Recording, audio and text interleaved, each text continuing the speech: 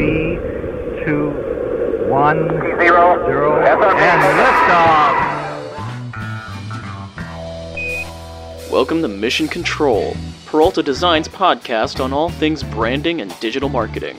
Since 2008, Peralta Design has launched hundreds of brands with award-winning identities and websites. Join our hosts Ramon and Jorge as they use decades of combined experience to tackle topics with past clients, industry partners, and the rest of the PD crew.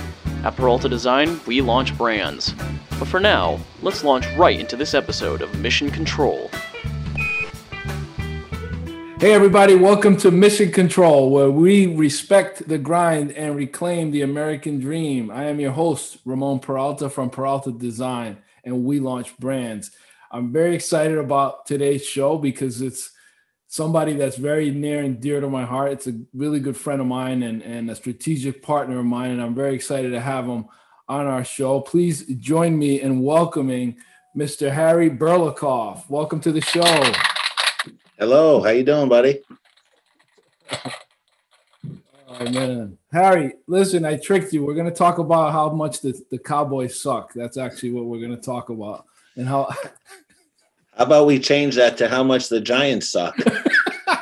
You can see in the background here, you see something on the wall here, something here very close and dear to me that you actually gifted to me. So yeah, I remember. I appreciate it. And I'm sorry you guys didn't make it, but I think this year we can honestly say every team in the NFC East was pretty bad. Yeah, absolutely. We can agree on that.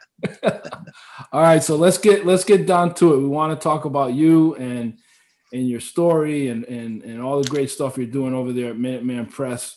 As a fellow business owner, we know this year's been tough. So let's start out with your backstory. Tell us a bit about what you do, and more importantly, why you do it. Give us and give our listeners a sense as to, where this passion for printing came from, and a little bit about your background. Yeah, I mean, I love doing the printing. I was in the business for a long time. I've done it a long time ago, and my brother is involved in it too. He also owns one of the Minuteman Press franchises. And I was in the printing business while he started his own franchise. And, I'm working every day. I was working out of New York, living in Guilford and doing the drive. And it was over an hour and 20 minutes each way. And I see, my kids and my wife. My kids were young at the time, so it was tough being away, for a long time. And, then I see my brother. He's over there, starting his franchise and getting the business rolling and doing well and, just doing very well. And, I see that type of stuff. So it makes me feel like I think, I can do the same thing also.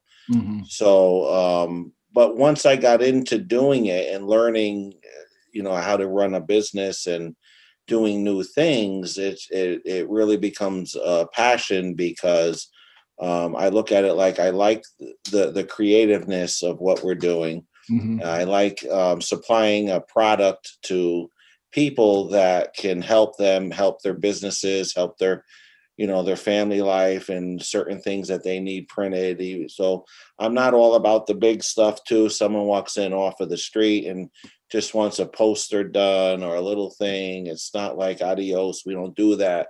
Right. We try to do that for everybody. So just seeing the appreciation from people for things that we do for them. And also being able to give back to the community, as in, being successful and giving back to the community and getting involved with stuff like that. So those type of things encourage me and are things that make me enjoy doing what I'm doing. Yeah, and we're definitely going to get to that. You definitely do a lot in the community, and I definitely want to get to that point. Now, you mentioned your brother. It sounds like he influenced you a lot. What was it like growing up? Did you guys have a lemonade stand? Did you guys I know you guys were into BMX. Like when you guys were younger, what may have influenced you to get into owning your own business? Yeah, I mean, growing up and stuff with my two older brothers and my younger sister, My younger sister was really younger, but my two older brothers, you know, we were in a single household family. You know, my mother was, my father wasn't around growing up and stuff, so money was tight.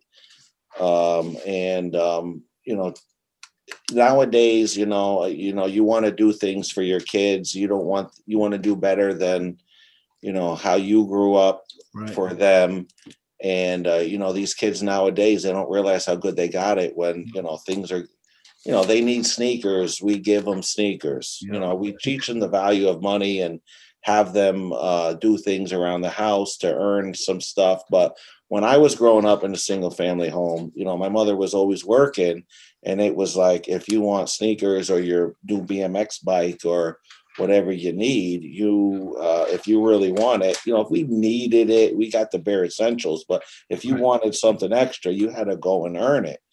So with my family and my two older brothers, seeing them, you know, they scrapped and scrounged and working, and see them making money, not in official jobs or anything, but, you know, like raking leaves in the summertime, knocking on doors in the fall, you know, hitting people up for raking their yard. And then in the wintertime is when you made the big bucks with the, you know, when it was snowing out and breaking your back. And now I look back, my uncle got away with a hell of a deal. It was like a 80-yard driveway. You know, I think he paid me $20 or something, but we didn't realize it at the time. But that $20 went a long way back then. So, you know, growing up and seeing those types of things, I saw my brothers doing them, and I started them at a young age. And, you know, you kind of get that sense where, you know, you get the taste of, you know, you work hard, you get paid. And, you know, so yeah,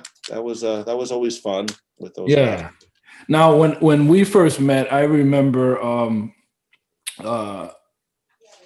you know, I was looking for a local printer. I had been working in Stanford for a number of years, and now I found myself working from home. At the time, I had been laid off, and I was looking for a local printer. I don't know how I don't know if I went online or if I looked in the phone book. You know, that's how long ago it was, but I remember saying, "Oh, there's a Minuteman Press downtown." There was a Rapid Press that I used to use in Stanford, and I looked you up, and I remember going down there. You were at the other place there where it was like I think there was like a convenience store there now, or it was on Howe Avenue. But I remember walking in and speaking with you, and I don't know, we hit it off because you kind of understood that I needed this thing to get printed right.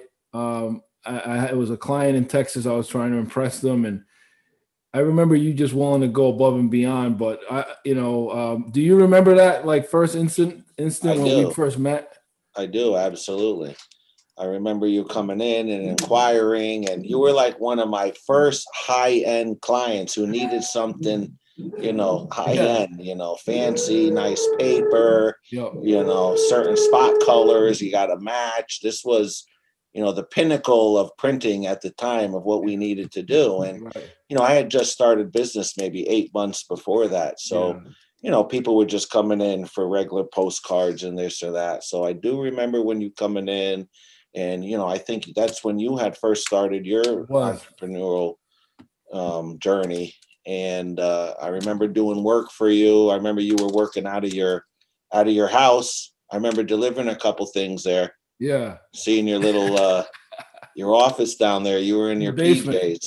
Yeah. In the basement. That's right. But yeah, those were my humble beginnings back then when I first started. Yeah, and what I want to mention is that even back then, like I remember, and this is like, and if our listeners hear and he's drilling, Harry has an apartment above his print shop. You know, he bought a building last year, which I'm super proud of him.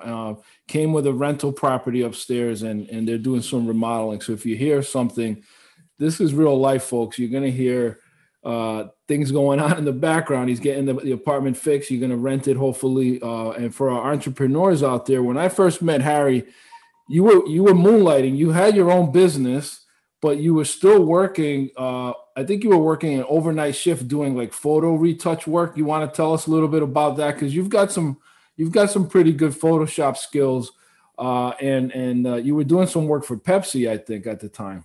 Yeah, I was mainly into electronic pre-press, and that pre-press company, I used to be a cook back in the day, and I never heard of electronic pre-press. I heard of graphic designers and printing companies and stuff like that. But in order for the printers to print their stuff, they need something called plates. And those plates, the old traditional way before digital printing, needed to be produced, which went on the presses in order to transfer the ink from the blanket onto the paper. You needed these plates. So in order to get the plates, you needed a good electronic file, so the colors would separate right and the images would look right. So they had these companies that is all they did was electronic pre-press. So a designer like Pepsi would send in their files, and we would look at the files, and we would they had many different printing processes. Like some of them, they would print on cans. Some of them they would print on shrink wrap. Some of them they would print on 12 packs cardboard. So when all those different printing processes needed to be done, the final outcome had to, all the colors, the blue from this process had to match the blue from this process, had to match the blue from here, and so on and so on. So it got pretty intricate. And once they did one design, we'd have to put them into a different die. So a different layout from the 12 pack to the 6 pack. So getting back to what I was talking about, basically, this electronic pre-press was a lot bigger than I've never heard of. And my brother, Ron, my older brother, was working in a pre-press company. He started there at the bottom, and he was working his way up, and I was working as a cook. And he's like, "Look, Harry, you always like computers. There's a way that you can get into computers. There's a future in this business. I can get you a part-time job here." So I was finally made it to the day shift during the week as a cook, because usually when you work as a cook in a restaurant, you get stuck on night shift and you get stuck on the weekend. So after a few years of doing that, I earned my way down to a Monday through Friday cake shift, during the day. And then I had the opportunity to go change my direction in my career and learn something new. I actually was going to get vacation time and sick time, things in the restaurant business at the time you just didn't get. But I had to go to night shift. So this company that I went to was an electronic pre-press company. And I started learning the old school way of producing plates, which was, they call it stripping. They would have all these different vinyls and flats, and you had to burn them on a big machine to make one plate. Sometimes you had to do like 15 different maneuvers to make one plate. But that was when the Mac was just coming out and desktop publishing. So I saw that there might have been an opportunity for me to learn on the computer. I always wanted to get on the Mac when the Mac first came out and learn this stuff. So I made the switch and I went over to this new company. I went to nights. I mopped floors, I emptied garbages, and then they finally got me in the proofing room where I was making proofs. And then I went on to the contacting room. And right about then, they started to bring in the electronic pre-press stuff. And at that point, for whatever reason, that was so high end at the time, I didn't see my opportunity at that company to get on the Mac and learn the Mac. So one of my friends that I worked with there, he ended up going to a different company that all they did was electronic pre-press. And he's telling me if I start out at the bottom, which was doing quality control, eventually that they're telling him that I can have a position learning the computers. So I said, what the heck? I'm going to take that chance and do it. So I switched over to this new company, and I thought it was pretty easy at first, because it was like, here's a printout, and then we're going to make our proofs, and you got to compare the proof. I just stood there all day comparing a proof to a printout and make sure that it matched. All the text was the same, all the graphics was the same, nothing looked funny. and I enjoyed it. And I think I did that for maybe like 6 months or so. And they were giving me the opportunity. The guy that was running their Mac department at night wanted to go to the day, so they needed a new nighttime supervisor to run the Mac and print film and all of this stuff. So I jumped at the opportunity. I was on days at that point, but knowing I'd have to go to nights. But it took about 6 months of me training during the day with the day shift guys until they felt that I was up to par. So I got my opportunity to learn on the Mac, and they taught me all the different programs like Freehand and Quark Express. Those are older ones that not a lot of people use. Don't even exist anymore. Yeah. Yeah. I still know some people that still use Quark. Why, I don't know, but I learned that, and then I was learning Illustrator and Adobe Photoshop. And then I switched over to the night shift, and, I was young and full of spunk and, ready to learn and work a bazillion hours. I think I had a record there. One night I worked, I don't know, it was over 24 hours. That week I had I think I ended up with 99 3/4 hours in 1 week. It was just crazy. So what did you live on, man? Because I know you don't drink coffee. So what were you like? Monster Nothing, drinks just pure adrenaline. Knowing the job had to get done in the morning, and we stayed. I had a little crew there in QC department and in the proofing department, and I was on the Mac, doing the work and stuff. And I remember one specific instance that the president at the time thought was great. This is before I think this is before I even got on the Mac. I was a quality control. And this is what got me on the Mac. I had to deliver this to a client of theirs. And when they looked at it, it was like a Saturday, and they needed it bad. And they were like, oh, there's a mistake on it.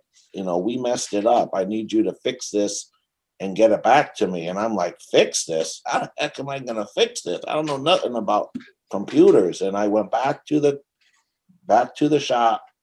And the guy kind of talked me through it. He's like, you got to open up Illustrator. I'm like, Illustrator? What the heck is that? I figured out how to open it up. I fixed the file. I didn't know how to run film at the time.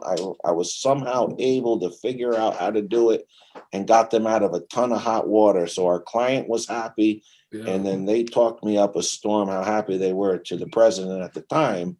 And then that's what gave me the opportunity to get on the Mac and start my career on computers. You've had that.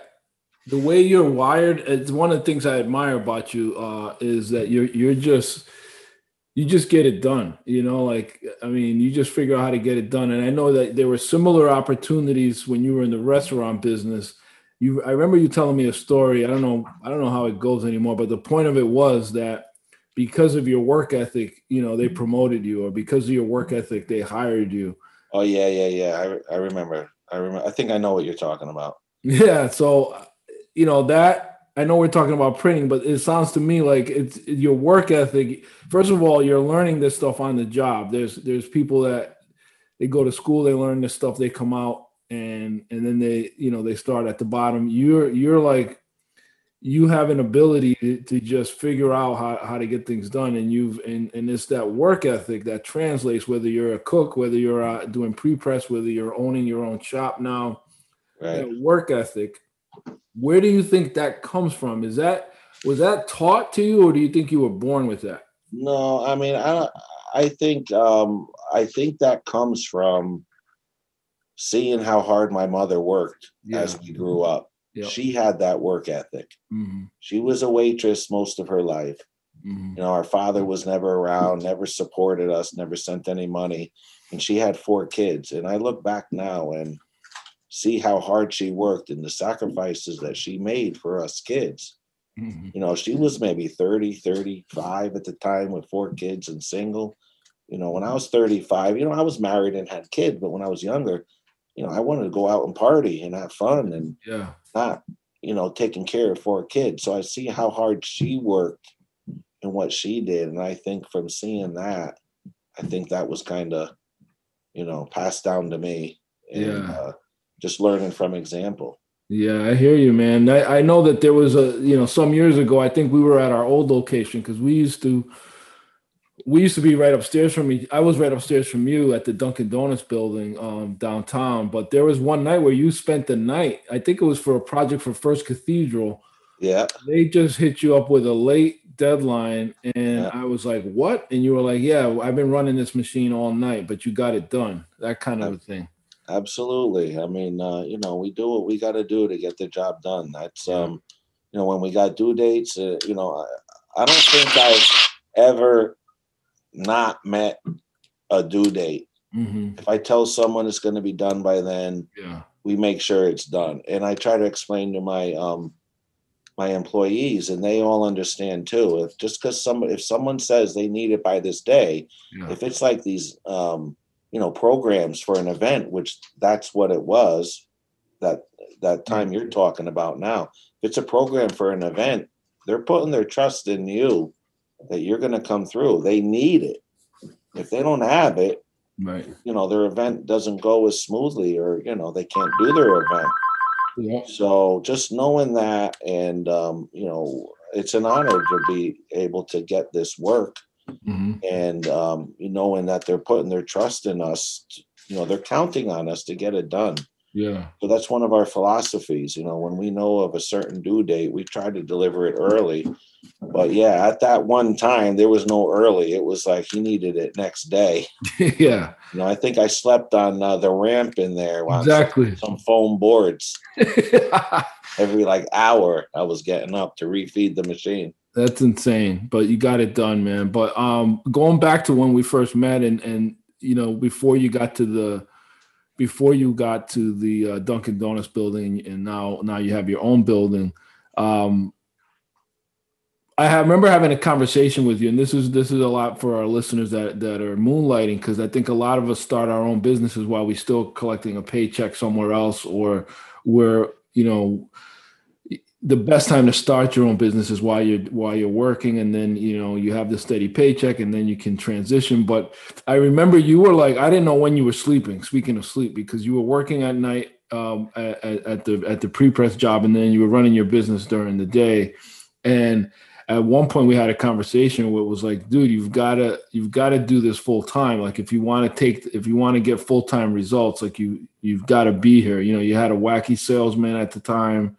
Remember, we don't even have to go into that, but that was a challenge. We can talk about staffing issues and stuff like that. But what was it that finally gave you the confidence to just say, I'm doing this full time and I'm going to quit my other job? Well, it was an accumulation of things. I mean, I was working. I was on nights again at my pre-press job. Mm-hmm. And I just got onto days, just like that cooking deal. And then for a while before that, a couple of years, I had been looking to get into, this franchise and, buying into Minuteman Press, and just the right opportunity hadn't come around. And at this point, this opportunity did arise. It was in Shelton, at the place where we first met. It used to be a printer. It was Valley Printing years ago. Mm-hmm. And it was a printing company for, 30 years. And there was no other Minuteman Press in this area. It used to be an old printing company, so people knew it as a print shop. I didn't buy them out, but they ended up closing down, and I was able to buy into Minuteman. And then I moved into that building and I took over the phone line. And then he had left some of the equipment there, some 2-bit equipment, which, I utilized and I got to work. But at that time, in order to do this, I switched to the night shift again. I had a steady job coming in. My wife wasn't working at the time. My daughter was maybe about 3-4 years old. And my wife was pregnant with my son. So I switched to nights, and the plan was to keep that steady money coming in with the medical benefits. And then during the day, go into Minuteman. So I was working the night shift. I'd work from 4 to 2 in the morning. And then I got no sleep. I would wake up and then I'd be back at Minuteman at like 6 or 7. And then, I would work Minuteman 6 or 7 till 3:30. I had one part-time employee who would come in like around 2, and she would be there till we closed at 6 while I went back to North Haven and worked the night shift. So it was a big, it just revolving, just the same thing. I ended up doing that for 2 years. And I think the turning point was, I was feeling that my business wasn't getting to where I needed to be as quicker than I expected. And I was just wearing myself out, and I was missing my family, my kids growing up. And, at that time, the company that I was working for at night, they were a huge conglomerate. They had about 30 or 40 plants all over the US. Mm-hmm. And they were laying everybody off and shutting the plant down. So basically they laid everybody off in the plant. And I had another opportunity to go to a label place in Shelton. They specialized in packaging labels. So I could have gone there and continued what I was doing by working at night and then coming in at Minuteman in the morning. A couple issues were that they wanted me on day shift, mm-hmm. but I had my Minuteman during the day. They would have taken me at night, and they were a client of mine. So it was a little awkward, but I could have done it. But I was at the point, like I said, physically and mentally with my family, and knowing that my business wasn't doing what it was doing. And I was really at the point of quitting. Yeah. I was at the point where I said, me and my wife agreed to give me another maybe 6 months of going full time, not taking the other night job, going full time, and seeing where that got me. Because a lot of the events through the chamber and networking events were after work, meeting 5 o'clock, 5:30, where people got together and networked, and where you meet people and events with the chamber. And I wasn't able to do that for the first 2 years. I did the chamber events in the morning, but I thought it was more advantageous to be doing it, near the end of the day when the majority of the people were there. So I thought that would help. And, it was always like I had to cut out at 3:30 when all the crap was hitting the fan, and I wasn't there to finish up jobs and stuff. So I ended up, we figured, let's just take the dive right now and give it another 6 months and see how things go. And that's exactly what I did. I gave up the night job. I didn't have any medical insurance, and, my business wasn't doing what it needed to do to support me. And to be honest, I don't know how the heck we did it. I know. But, a lot of perseverance and hard work ended up paying off. And, the business just started to grow little by little every year. And, that move right there, by taking the chance and, believing in myself and my people that worked with me and my support system at home, really made the decision, easier to do. Of course, it was scary and stuff, but, that's what we ended up doing. And knock on wood, it was the best, one of the best moves I've ever made. Absolutely. Now, there are some holes in the story that I don't know. If you could help me, because you guys live in Guilford. I know that Jim is involved with Minuteman Press. I think, in fact, he's one of the founders, or he's the vice president. Well, he's not an owner or anything, but he is. The original owner who started this about 40 years ago out of Long Island, his son was like best friends with Jim Galasso, who's the regional vice president. So him and his son, when they started this, they opened up a Minuteman and it was doing good. And they thought about franchising it out, and they started doing that. And then every time they opened up a new Minuteman across the United States, Jim and the owner's son, Bob Titus, would go out to a new state and open up a new franchise. And that's all they did together for like the next, 5 years as it grew and grew and grew. I mean, right now they're worldwide Minuteman. There's almost 1,000 franchises. They're in Canada, they're in Australia, they're in Africa. I mean, they're everywhere. But Jim, started it, and then eventually, Bob Titus's dad, who was the founder, he retired, and God rest his soul at this point. Jim and Bob, then Bob Titus took over for his father, and Jim, was right there. So he was an integral part in starting all the franchises. And I got to meet Jim, of course, through my brother, because my brother had started doing his franchise, and the guy, if you're in the Northeast, not the Northeast, but if you're in, the Long Island and Connecticut region, if you want to buy a Minuteman press, you go through Jim Galot. Yeah. Now, how did you end up in Shelton? Was it because your brother saw there was a print shop for sale, or like how? No, like my brother really didn't have anything to do with that. At the time, he had his own franchise in East Haven, and they don't want to put franchises too close to each other. So what they do is, they do their demographics, and they figure out, how far apart they are and how many businesses are in this town, or how many businesses are in the town, and if it would be a good spot for a Minuteman press. And due to the other locations, they've been wanting to put one in Shelton for a long time. They just haven't found somebody that was ready and willing to do it, and they haven't found the right spot. Now there's different ways of opening up a Minuteman press. If you got a lot of bankroll, you can start out, you can buy in, and then you can, rent a building, an expensive one or a cheap one, up on Bridgeport Ave where Split Rock is, and, where the rent's, prime spots, and you can just open one up on your own and do the marketing and build your business. There's another way of, if you find an older print shop, what they like to do is they solicit some of these older print shops that, the gentleman might be ready to retire, and, they got a decent business. So what we try to do is cut deals with them saying, look, if you want to retire, we'll buy your business from you. And then we transform it into a Minuteman press. Got it.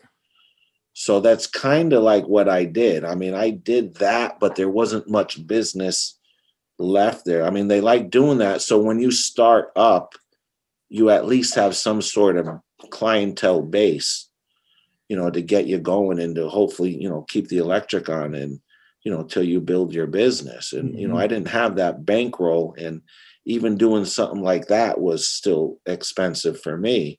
So that's why this opportunity where it was, because it was a print shop. He had some clients. They had some clients. They were doing about 100,000 in sales a year at this point. At one point, in their 30-year business, they had been doing, they hit $1 million in sales, but, things change. And, I think that technology just kind of left them behind, and they kind of got left behind. So they were basically closed down because the gentleman died, and he had two of his niece and his nephew working there for him. And the plan was they closed down, and then I was cutting a deal to move in there, and I was going to hire the two people, and what ended up happening was I kind of got the raw end of the deal because, like a day before I was ready to close, I found out that the two people that were working there sent a letter out to all their clientele saying that they're moving to Ansonia, and they had a father that had a flooring business, and they were doing it out of the flooring business. And basically they changed the name by adding on a comma or an LLC or something. So long story short, when I got in there, there was zero business. Although man. we thought there was going to be some sort of startup business. Wow. But so you literally started from scratch with. Yeah. I mean, I had a little advantage because, it used to be a print shop. So people were used to just going there, and some people just didn't, care, or they might not have gotten the letter. There was a little bit there, but not what we had planned on to help me get going and stuff like that, So it was a lot of the old files were there, and, we were pushing the new technology with the computers and stuff like that. And they were doing everything old school. They didn't have any email. They didn't have a computer in sight. So I just felt like with my experience and, my crave for technology and wanting to learn, I thought that, we could do this. And at that point I was already knee deep in it. So there wasn't any turning back. I had to make it work. It was what it was. And, so. Yeah. So tell me a little bit about I know you and your brother now that you guys own your own. He's in East Haven, you're in Shelton, and you guys have opportunity to travel to conventions. What kind of support does Minuteman give that? Because you could have bought the Valley Print Shop and then just called it, kept the name Valley Print or changed it, but you went with the franchise route. What are some of the advantages? Like, I know you guys go away to conventions and stuff. Yeah, I mean, there was definitely some advantages, and I thought of not doing it through Minuteman, and I had other opportunities through different print shops that I knew of that were going out of business for me to, take over and stuff like that. And I look back at it now, and it was like, I thank God that I did go with a franchise. Now, maybe that was only good for me because, I knew the electronic prepress part. I didn't really, I worked in a print shop that had electronic prepress, but I never really ran a business. I never did a lot of marketing. I never wanted to be a salesperson and depend upon, me selling in order to get a paycheck. But so my point is that the franchise gave you a ton of support. Yeah. Just one thing about paper. I mean, there's a million different specs of paper when there's text stock and cover stock and different weights of text stock and, base stock and different grains of paper and different modes and colors and, patterns. And I mean, to me, that was one of the hardest things. And whenever I had an issue or a problem or a question, it was just, I get on the horn, call up the home base, and they had a tech support there.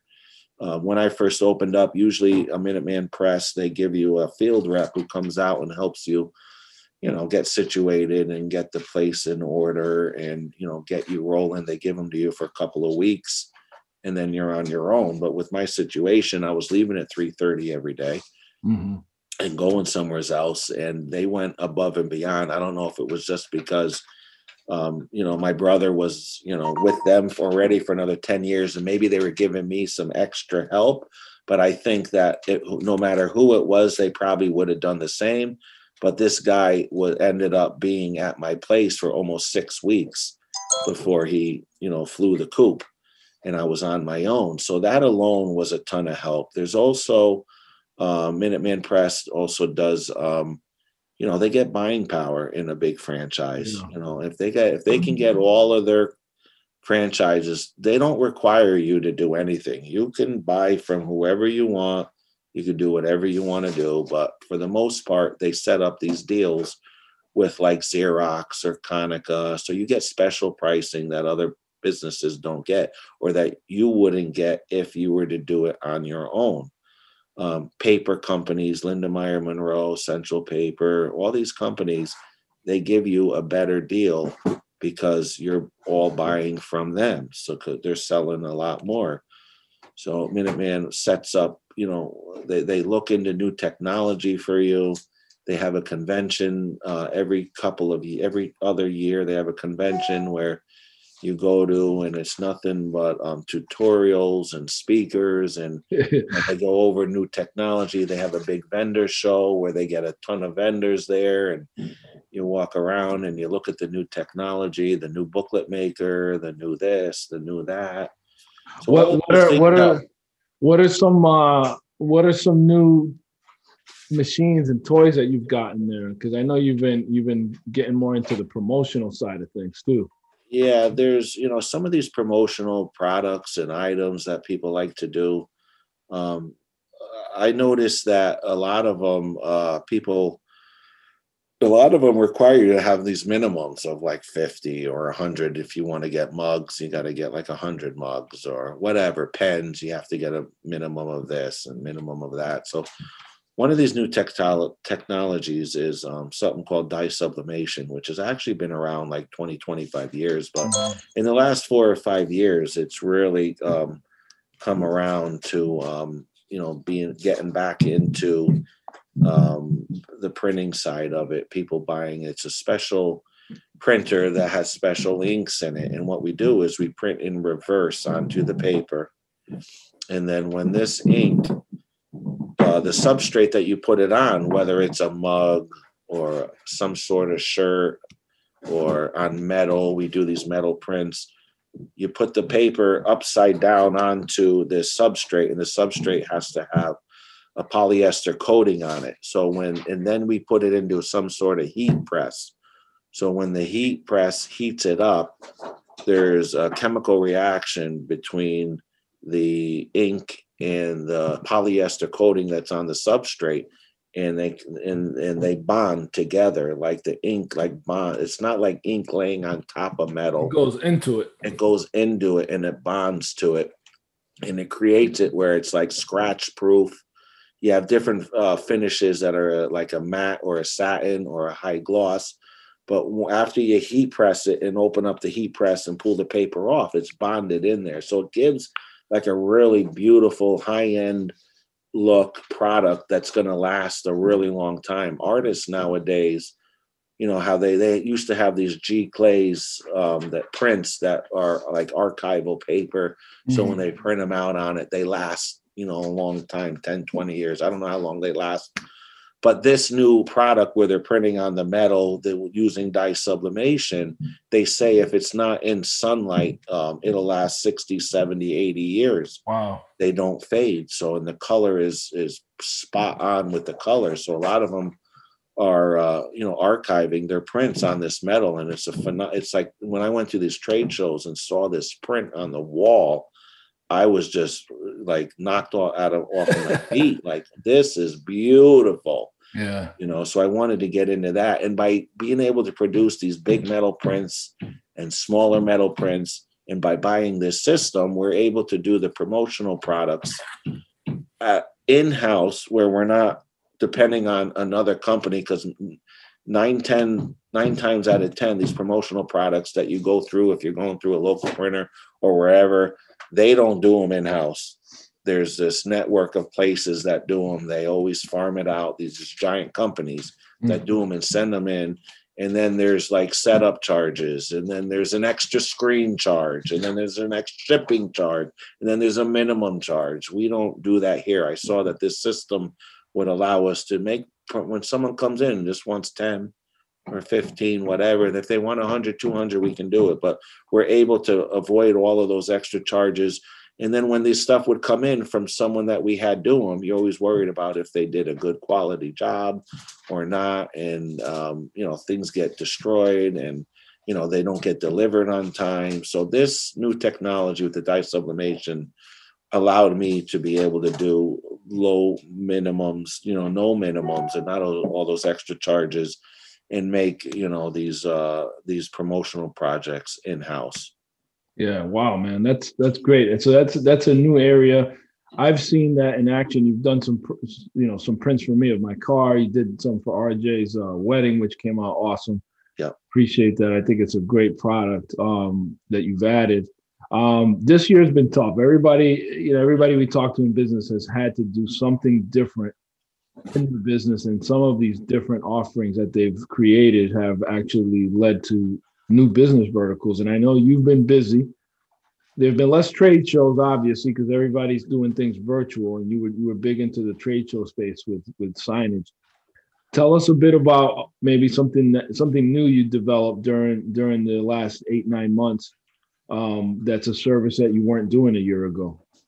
Yeah, well, we always did like prints and stickers. We can cut them to any shape and small signage and stuff. But when this COVID hit and we saw the need that in order to reopen your business, you got to have the, signage, stickers on the floor to lead you in a certain direction, or signage. And so we figured out how to find a material that, when you're doing a floor graphic, what kind of floor is it going on? Is there special material for hardwood? There's special material for carpet. And then you got to put a lamination on them that has a, that's slip resistant, so somebody doesn't slip on it. That the lamination has a little bit of grip. So we were able to figure out and find one type of material that stuck on a low nap carpet, and it was removable without ruining the carpet, and it also stuck on hardwood floors or tiling,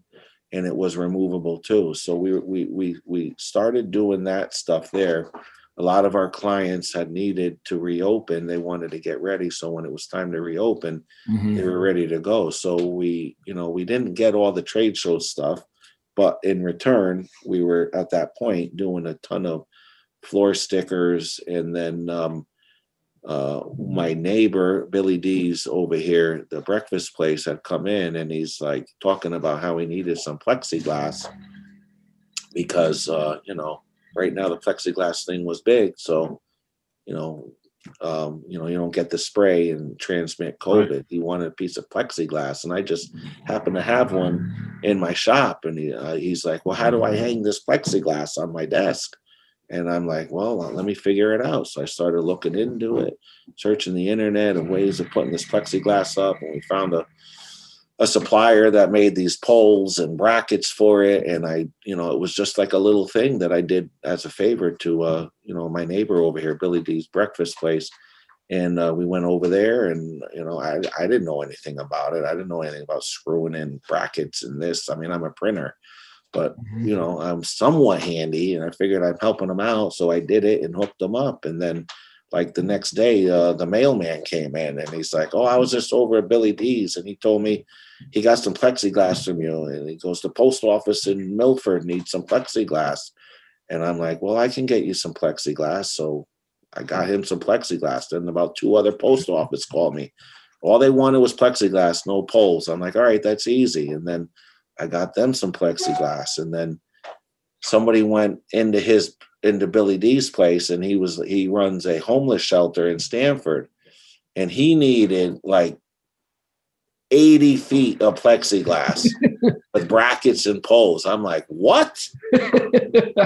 So then I start looking into it. Now everybody and their mother's buying plexiglass. So the plexiglass trade, like the prices went sky high for the plexiglass, and it was basically unavailable.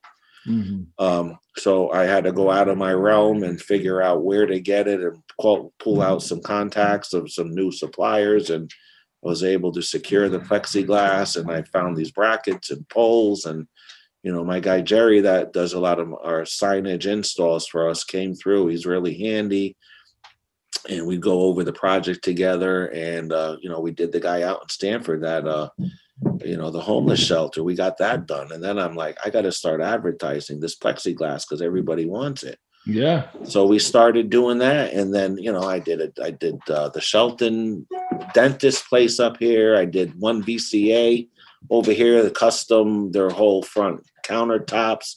And then that VCA recommended me to another VCA. And then it was like a snowball effect. People wanted plexiglass. And then the next thing was masks. So with our dye sublimation system that we already had, we can print on shirts with it, but it has to be a white colored shirt, and it has to be 100% polyester. So we came up with a mask that had polyester. It was 3 layers, polyester on the outside, on the inside, and in the middle was cotton, and they were all white masks. So what we were doing is we're printing the colors onto them. Like I can't do dye sublimation on a dark polyester shirt because it works with the inks, and this machine doesn't print a white ink. So what people do is, if they have the big equipment, they could take a giant piece of polyester that's white, and they print the whole shirt, and they print the color black or dark blue, and then they fold it and they sew it and they make their bicycle. That's how the shirts are made, the spandex shirts for riding a bicycle and all of that stuff. So anyways, we figured out how to print the colors. So if you wanted a black mask or a red mask, we were able to print those colors onto the white. So that wasn't, besides the floor stickers, we pivoted to the plexiglass, and then we pivoted to the masks. And then, everybody needed, they needed like the temperature gauges when you walk in, and the hand sanitizers. Hand sanitizers. Yeah, we sell these 2-ounce hand sanitizers with all the ingredients, labels on the back.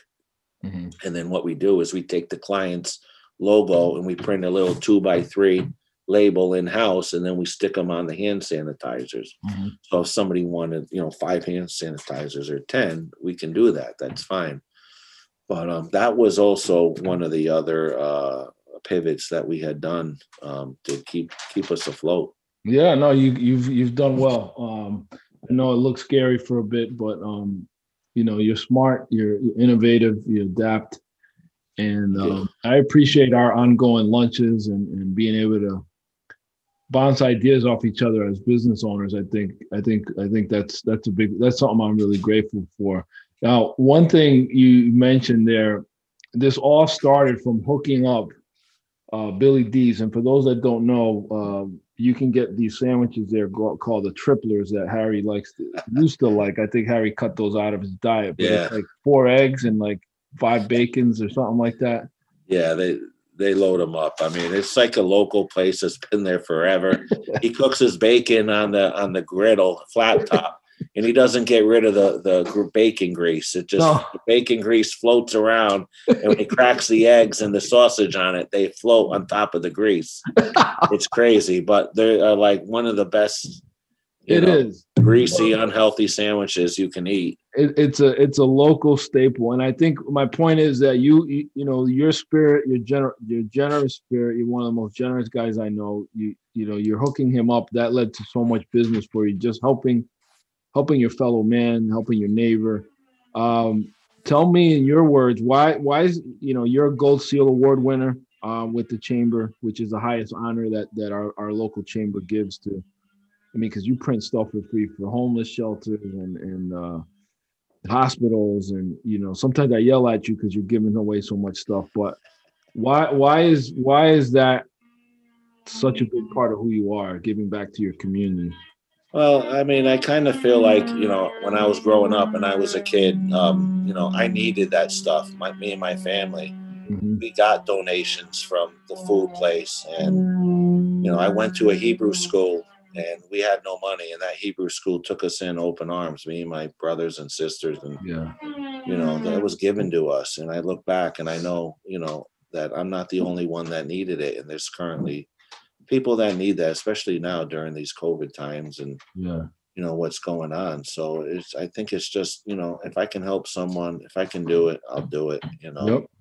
I don't mind doing it. I like, it was an honor to get that Gold Seal Award, and, it means a lot to me. Yeah. And, I'm not a flashy guy. I don't want to be in the spotlight. I don't want any recognition over any of this stuff.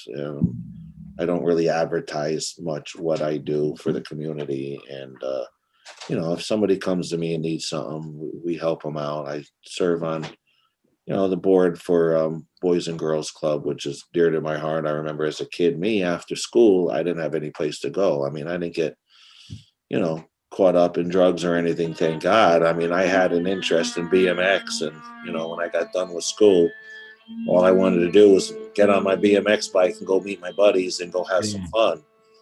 Some of these kids nowadays, they don't have bikes and they don't have nothing. So the Boys and Girls Club is a spot for them to go and, not be on the streets. And, it helps out the parents also because, they don't have to pay for daycare and they got a nice, safe, healthy learning environment for the kids where the kids can go and, learn, they can do their homework and they can get help from counselors and stuff like that and guidance. And, I didn't really have that kind of stuff growing up. So, I mean, it's not like I'm doing all right. I'm not, killing it or anything, but, when I can, I like to help people out or make a donation here or there and, volunteer and put some time in. Absolutely. You're like I said, you're not only one of the most generous guys I know, but one of the most humble guys I know. And that's why you're blessed and you help others. And they say whatever you donate or give, comes back to you tenfold, and I believe that. And that's not why you do it. You actually, you really just sincerely want to help people, which is awesome. So, and you're sitting here in your own building now. You got construction guys drilling during our whole podcast. Yeah. But that's just a blessing, that you have a place to rent to somebody upstairs, and you can provide for your family, and God bless you, man. You're killing it. In my opinion, you are killing it, and you're just a good guy. As we wrap up, why don't you tell our listeners, what's an ideal client for you? Maybe share some of the services that you offer, some of the products you offer, and more importantly, how can they get a hold of you? What's the best way for them to arrange to contact you for a quote or for a banner or any of that other stuff? Yeah, I mean, we're located on Bridgeport Avenue, downtown Shelton, 42 Bridgeport Avenue. You can always find us online at www.shelton.minutemanpress.com. You can search us on Instagram and see some of our pictures of recent projects that we do. Also on Facebook. We do business cards, letterheads, envelopes, stationery. We do postcards and mailings. If you have a list you want pre-sorted, we could pre-sort your list, and then we can have it imprinted and get you a discounted rate on the postage. If you're a nonprofit, it's very cheap postage, maybe 15 cents a piece. We can print brochures, and we have a designer on hand that can, if you don't have a file and you need something, designed up, we can do that for you too. And, as long as we're doing your printing, we also do like banners and signage and all that kind of stuff. Ideal clients for me are other businesses. Majority of other businesses need some sort of printing, whether it's printing and brochures, pocket folders and stuff like that, or if they just now recently we're getting into apparel.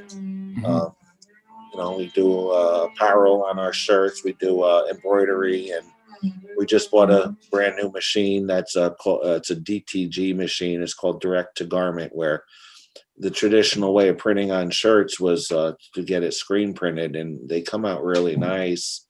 Again, you got to get a minimum, there's spot colors. So printing a 4-color picture screen printed, is costly.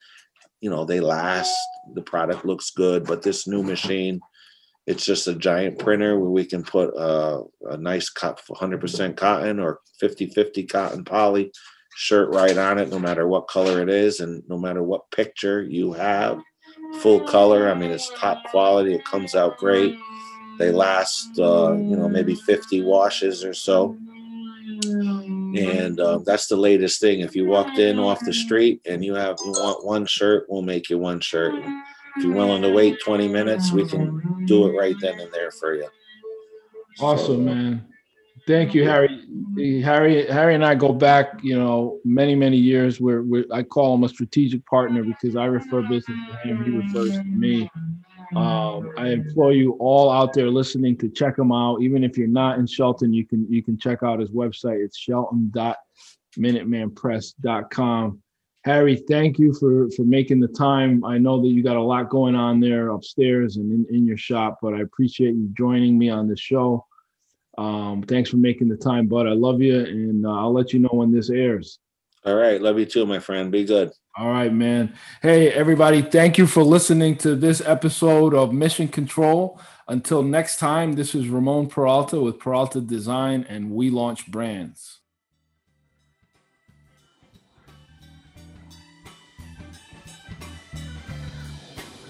Thank you for taking this journey with us. To learn more about Peralta Design and our work, go to www.peraltadesign.com and subscribe to keep up with the crew.